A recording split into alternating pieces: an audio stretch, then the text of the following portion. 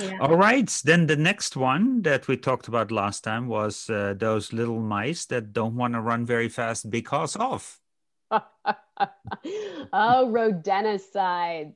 So, this is kind of interesting because normally, from a toxicologist perspective, when we talk about cats, we always kind of sigh a little bit because cats seem to be so sensitive to all sorts of things. But there's certain types of rodenticides where this is where cats really shine. They are very resistant, much more resistant than some of the D words out there.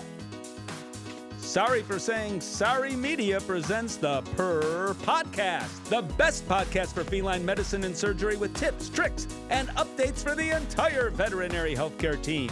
If you're dying to know more about cats, keep on listening. Here are your hosts, Dr. Susan Little, famous cat vet and textbook author, and Dr. Yola Kerpenstein, talented surgeon and social media geek. Hello, this is Dr. Yola Kerpenstein, and Now, this is the Purr Podcast. You really didn't even finish saying 3. You just went 3, 2, 1, hello. And so that will be very difficult for our podcast mechanic. Editor. Yes. Our editor, Ben, our favorite Ben. editor. He did a wonderful job. Thank you, Ben, for doing this every week for us. It will be very tough to find that cut.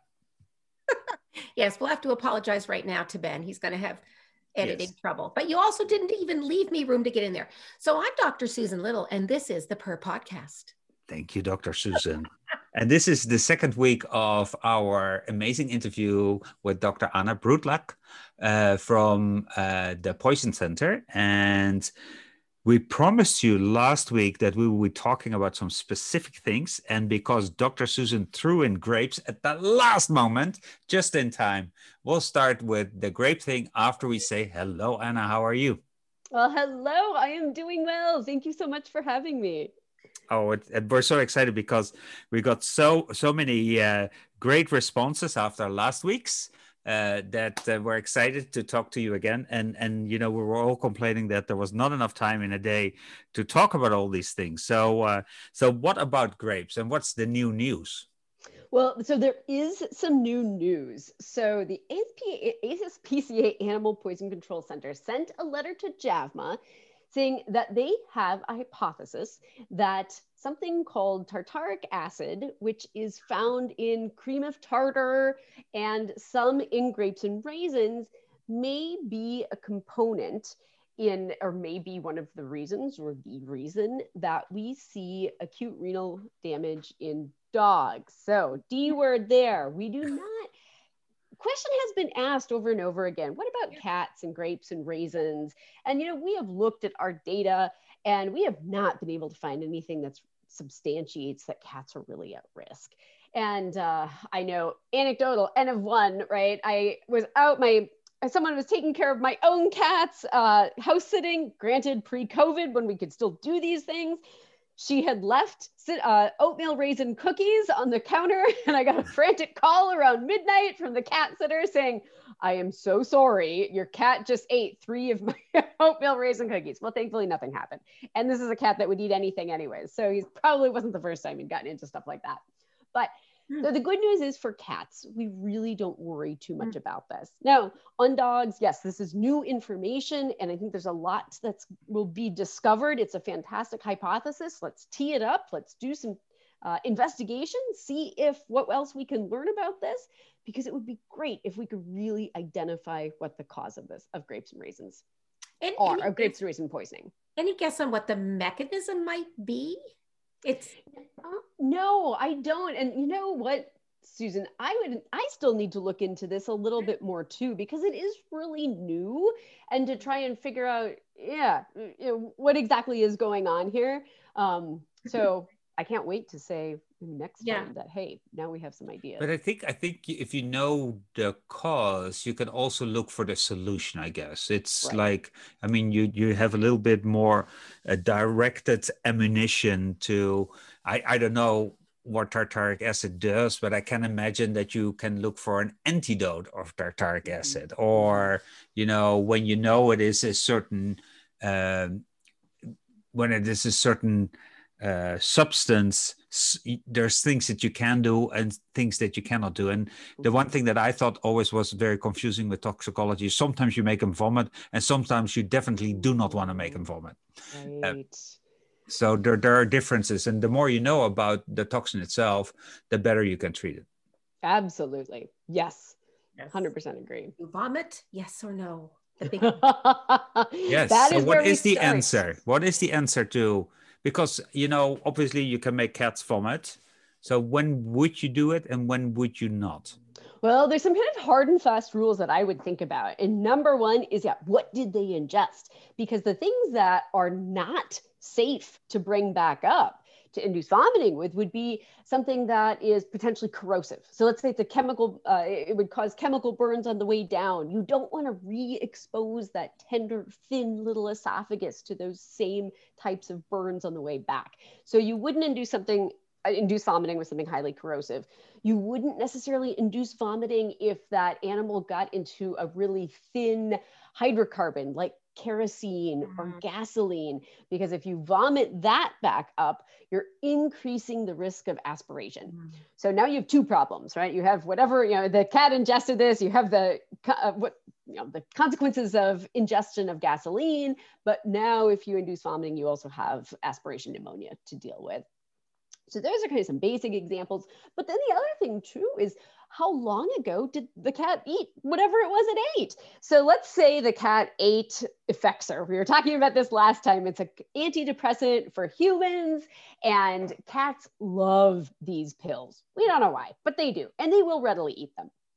So let's say a cat ate the 2 pills at 1 o'clock, and the pet owner doesn't come home until 4 o'clock and find the cat.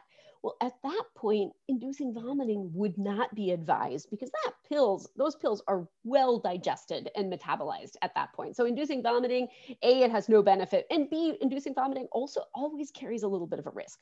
So again, that timing since ingestion is really important. Or what was the dose that the cat ate? Did it actually even eat a toxic dose? Just because something is kind of a quote unquote toxin, there still could be a subtoxic exposure in which inducing vomiting wouldn't be needed or recommended. Right.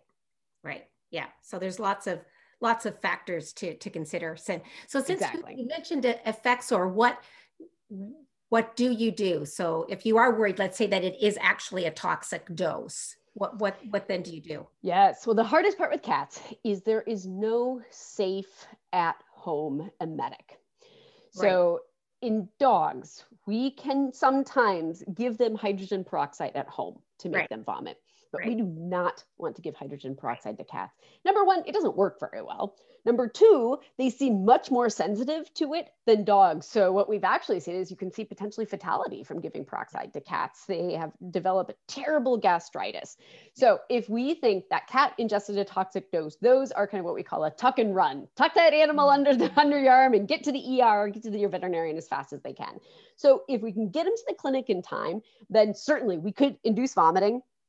And in a cat, what I prefer to use are dexmedetomidine, works very well as far as, and I say well with scare coats that no one can see because there's no perfect feline emetic, but dexmedetomidine, xylazine, if people still have that in their clinics, hydromorphone is somewhat effective too.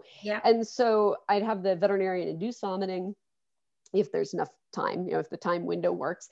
They could also give a dose of activated charcoal, which can help to bind to the Effexor in the cat's gut and prevent more systemic absorption. And so those are your 2 decontamination strategies. And then it's symptomatic and supportive care. So these Effexor kitties, they can get a lot of stimulatory signs. So they might have, their heart rate might be very high. Their pupils are big and dilated. They might have some cardiovascular or some neurologic stimulation. So potentially we can see agitation, twitching, tremors, worst case scenario, seizures, things of that nature. So oftentimes we're sedating them. We're just helping them chill out, get through that period of time. And then hopefully if everything goes really well on the other end, we've had no harm done. Sounds like, is it a little bit like serotonin syndrome? Is there a serotonin? Yes, it can be. So Effexor is, effectively what you do end up with is too much of several neurotransmitters. So you see too much neuroepinephrine, too much epinephrine at the neurotransmitter sites, too much serotonin. So that is a part of it. It's very akin to an amphetamine type of situation. So that's why we see all these stimulatory signs that we would see. So they're kind of tripping. Yeah, they kind of are. They kind of are. Yes. Wow. That's good to know. Fish oil. We talked about that last time. So cats, obviously, I can imagine that they're attracted to fish oil, especially the non-capsulated ones, but I can also think that they probably smell through the capsules, the fish oil too. So why is that a danger for cats? Well, fish oil in and of itself isn't too dangerous, but what we really see, unless they eat a ton of it, and if they eat a lot of it, we'll see vomiting, we'll see diarrhea, like you would expect, even in a person, right? A lot of oil is going to cause some kind of a greasy gut. But one thing that we can see with fish oil capsules is sometimes you'll have fish oil that has a really high concentration of vitamin D.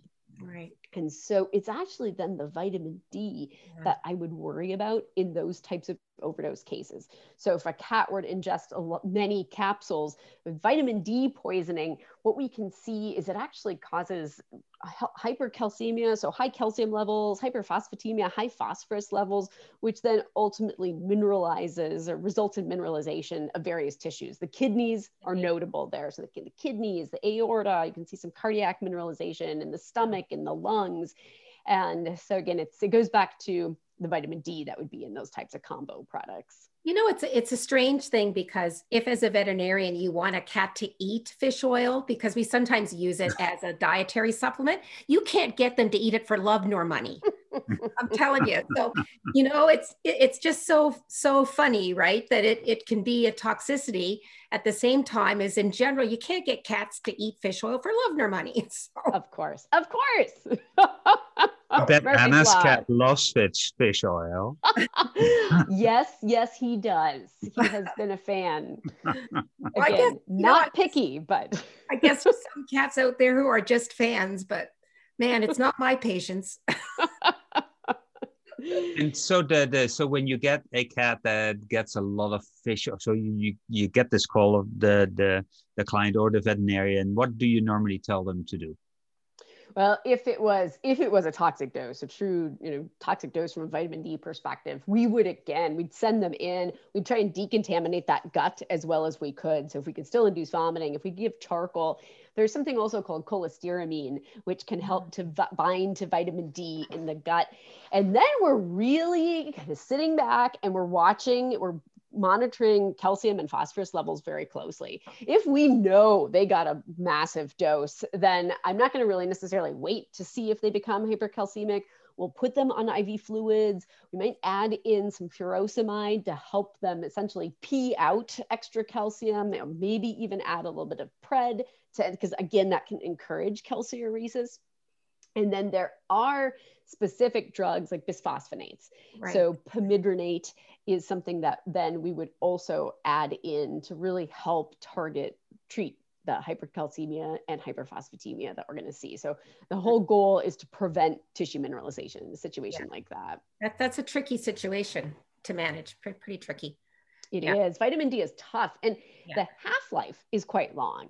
So these animals can remain hypercalcemic for sometimes several weeks. And so it's a lot of, sometimes in and out of the hospital, depending on how dehydrated they are, what their kidney function looks like. You try and manage them at home after a few days in the hospital as best you can, because no one wants to be in the hospital. I don't want to be in the hospital, and certainly cats don't want to be in the hospital.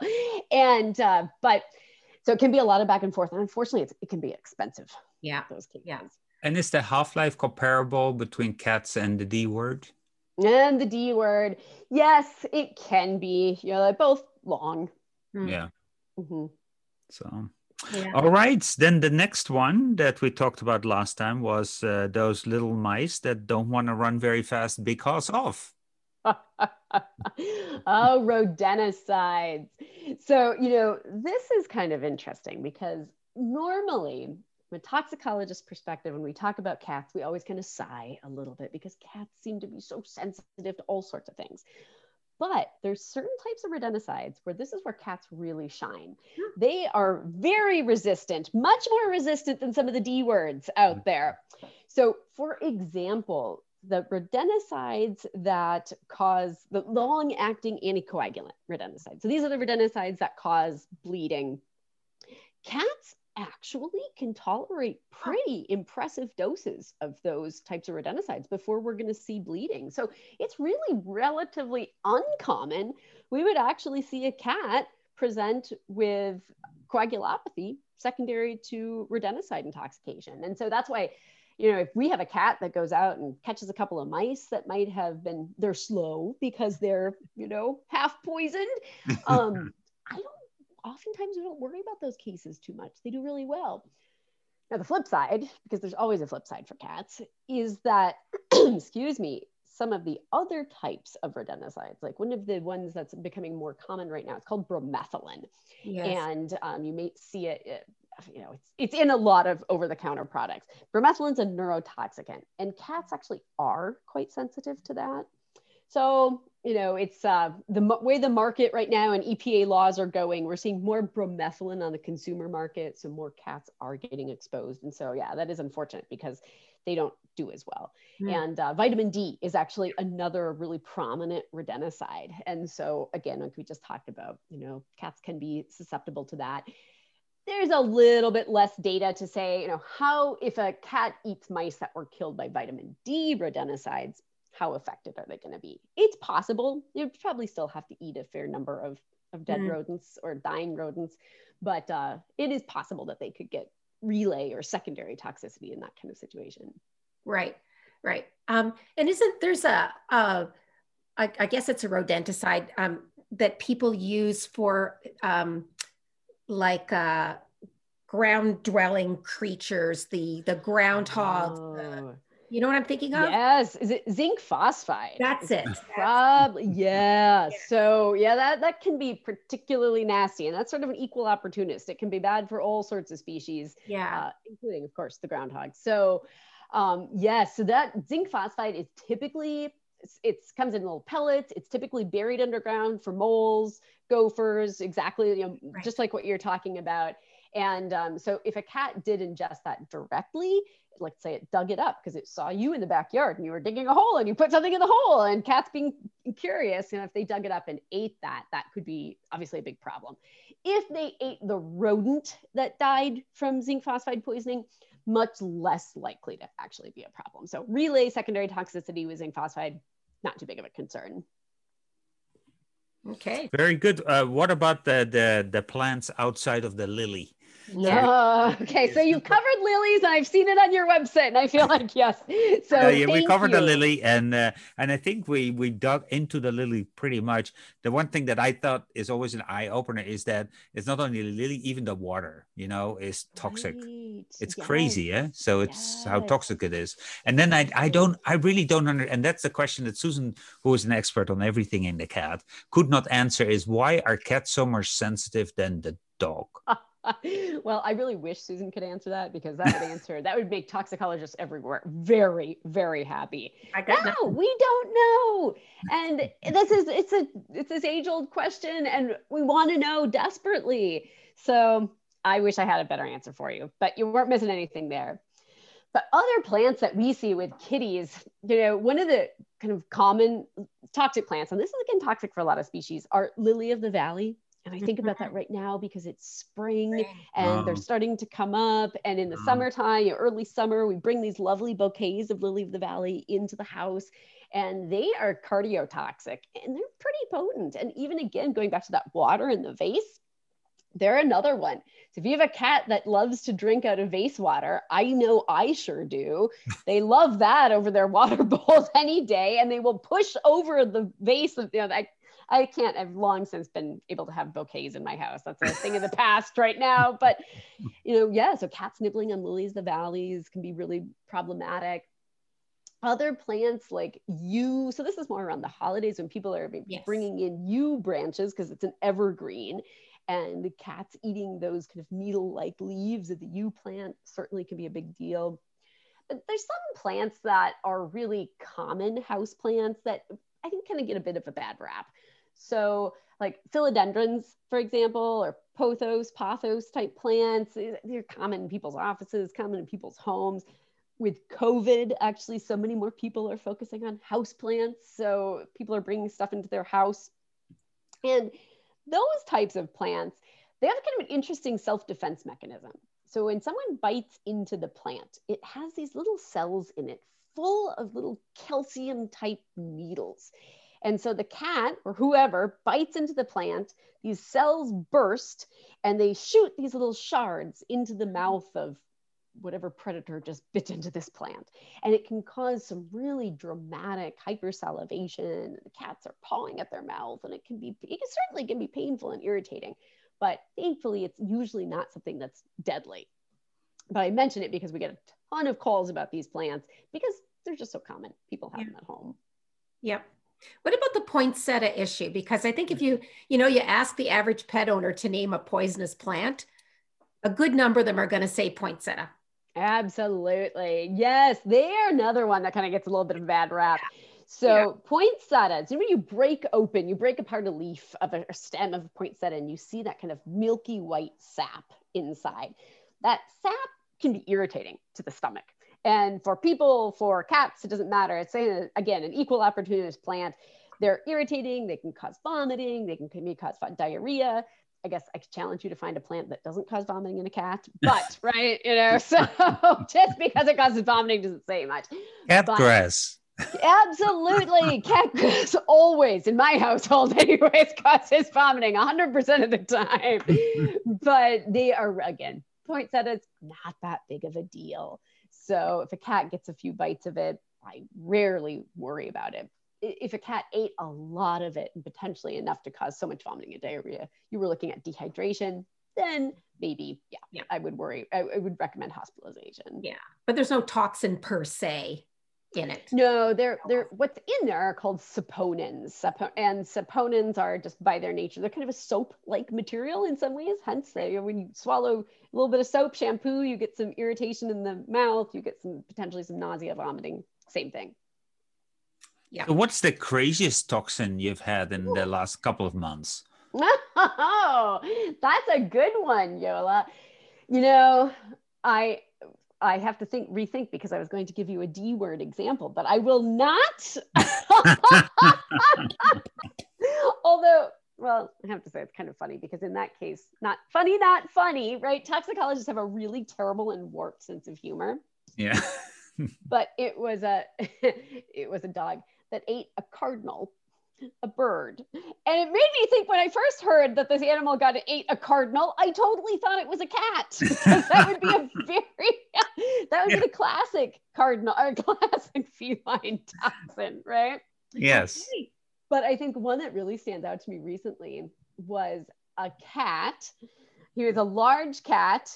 His name was Guster, and Guster actually got into his pet owner's purse and ate a large muffin that had been made with cannabis butter. Ooh. I was going to ask you about CBD and hemp products. Yes. Yeah.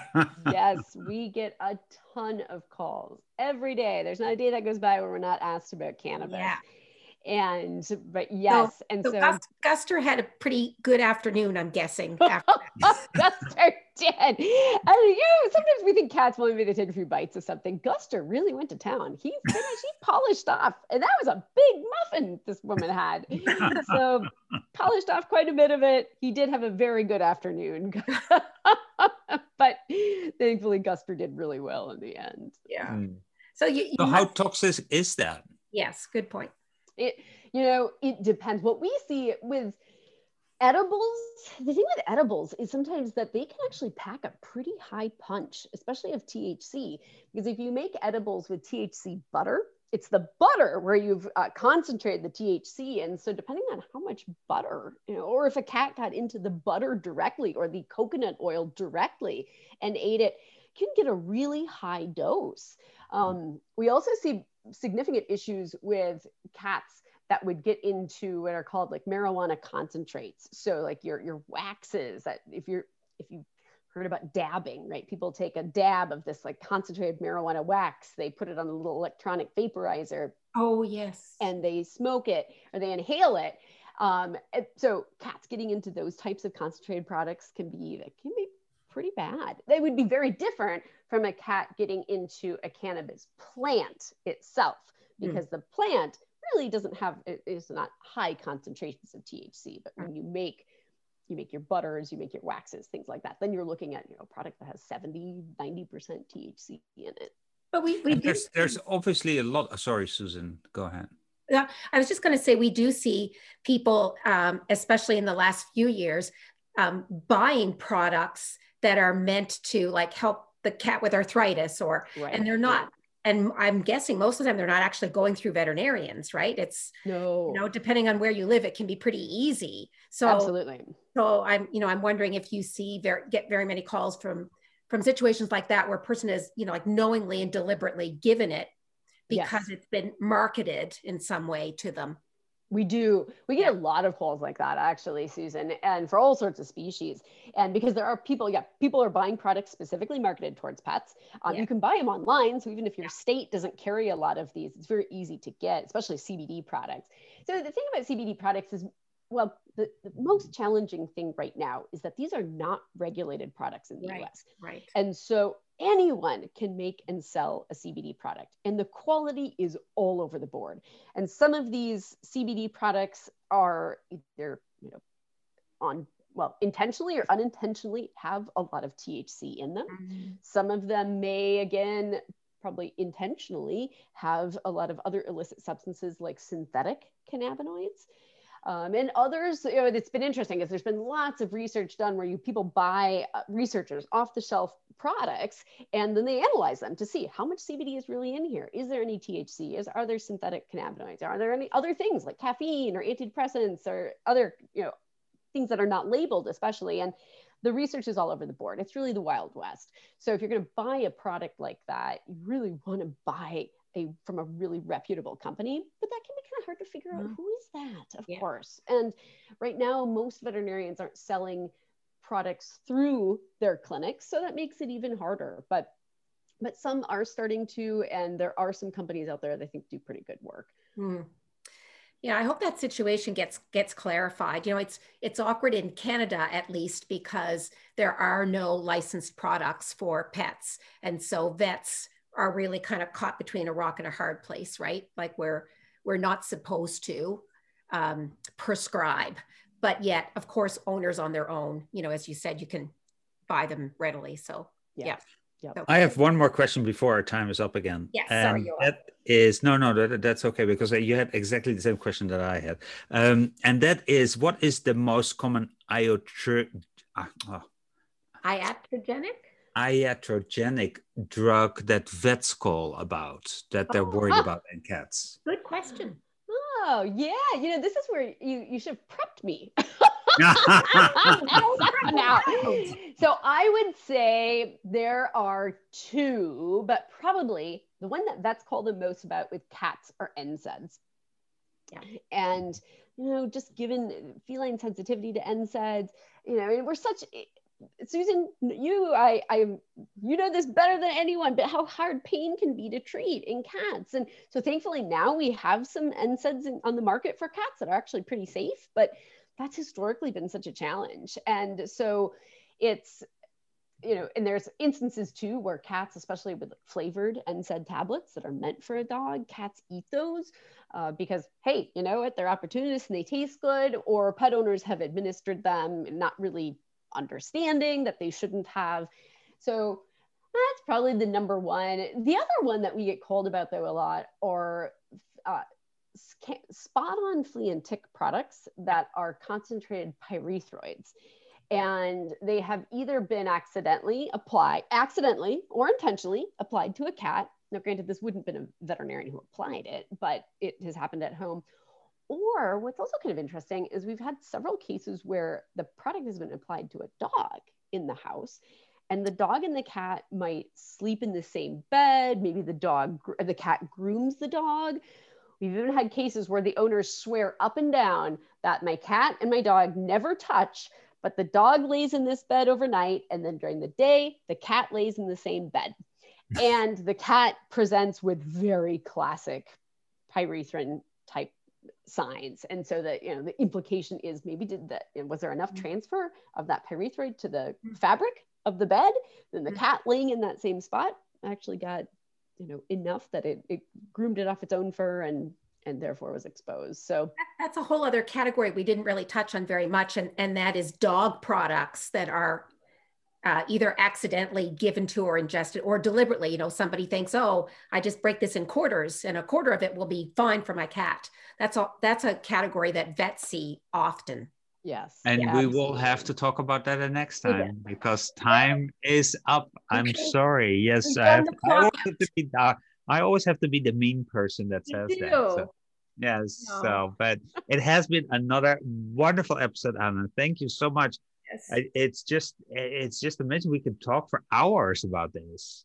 And toxicology is fascinating. And now I know what to say about the grape thing. So. Yes, indeed.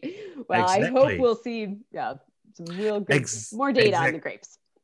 Yeah, so thank you so much. Dr. Susan, you want to do the honors or shall I do it? No, you're going to do it this time, Yola. Oh, I'm going to do it. Okay, so if you like what you hear, this is the Per Podcast, and you can find more information on perpodcast.net. And we have a social media handle at Per Podcast. And I'm forgetting something, and I'm not sure what it is. See, you train them for like a year and they're still not ready. I tell you. No, it's more than 2 years almost. So, it's crazy. Yeah. But Anna, I really appreciate you being on the show. This has been fantastic. And we definitely are going to get you back because there are still so many questions. And we would like to ask our audience too. Send us some questions that you have. We can then prep Anna a little better so she can look it up. Now it's all, unprepped. And she did a great job, by the way. That's a great idea. But we'll solicit some listener queries for you. Anna, and I would love that. Okay. Yes, let's do it. And anybody that is interested in toxicology, where should they go? They should go to our website. It's petpoisonhelpline.com. And there is tons of information devoted specifically to feline intoxication. So I highly recommend that. If they're young vets that say, hey, that's what I might want to do, where can they find information about how to become a veterinary toxicologist? Then the American Board of Veterinary Toxicology. So ABVT, that is the specialty certification for veterinary toxicology. I'm the president-elect. I would be happy to talk to young vets who are interested in this, but we actually have a whole list of diplomats who would be very happy to talk to other vets who are interested. So they can go to the abvt.org website and contact us through that, and we'll follow up. We'll put a link to the Pet Poison Helpline and ABVT in our show notes too for people. So Anna, once again, thank you so much. Thank you. Thank you guys. This has been great. Dr. Susan Little is a feline medicine specialist with 2 cat-only hospitals in Ottawa, Canada. She is best known as an international speaker and as the author and editor of 2 textbooks, The Cat, Clinical Medicine and Management, and August, Consultations in Feline Internal Medicine. Along with 3 cats, she also admits to owning 2 dogs, and you can follow her on social media with the handle @CatVetSusan. Dr. Yola Kerpenstein is a diplomat of the American and European College of Veterinary Surgeons and a big cat fan. His specialties range from surgical oncology and reconstruction to minimally invasive surgery. He is the author of 2 textbooks on basic and reconstructive surgery. Did you know he was allergic to cats? Yola works currently at Hills Pet Nutrition. You can follow him on social media with the handle @GVETSX. This episode is made possible by the generous sponsorship of the Take the Pledge Against Struvites in Pets Facebook page. Did you know there are 3 easy steps to treat bladder stones in cats with lower urinary tract signs? Step 1 is to take a radiograph, and if there is a stone present in the bladder, step 2 is to use the Minnesota Urolith app for iPhone and Android to determine the most likely type of stone. Step 3 is to treat the cat for at least 2 to 3 weeks with an appropriate diet and see if the stone gets smaller.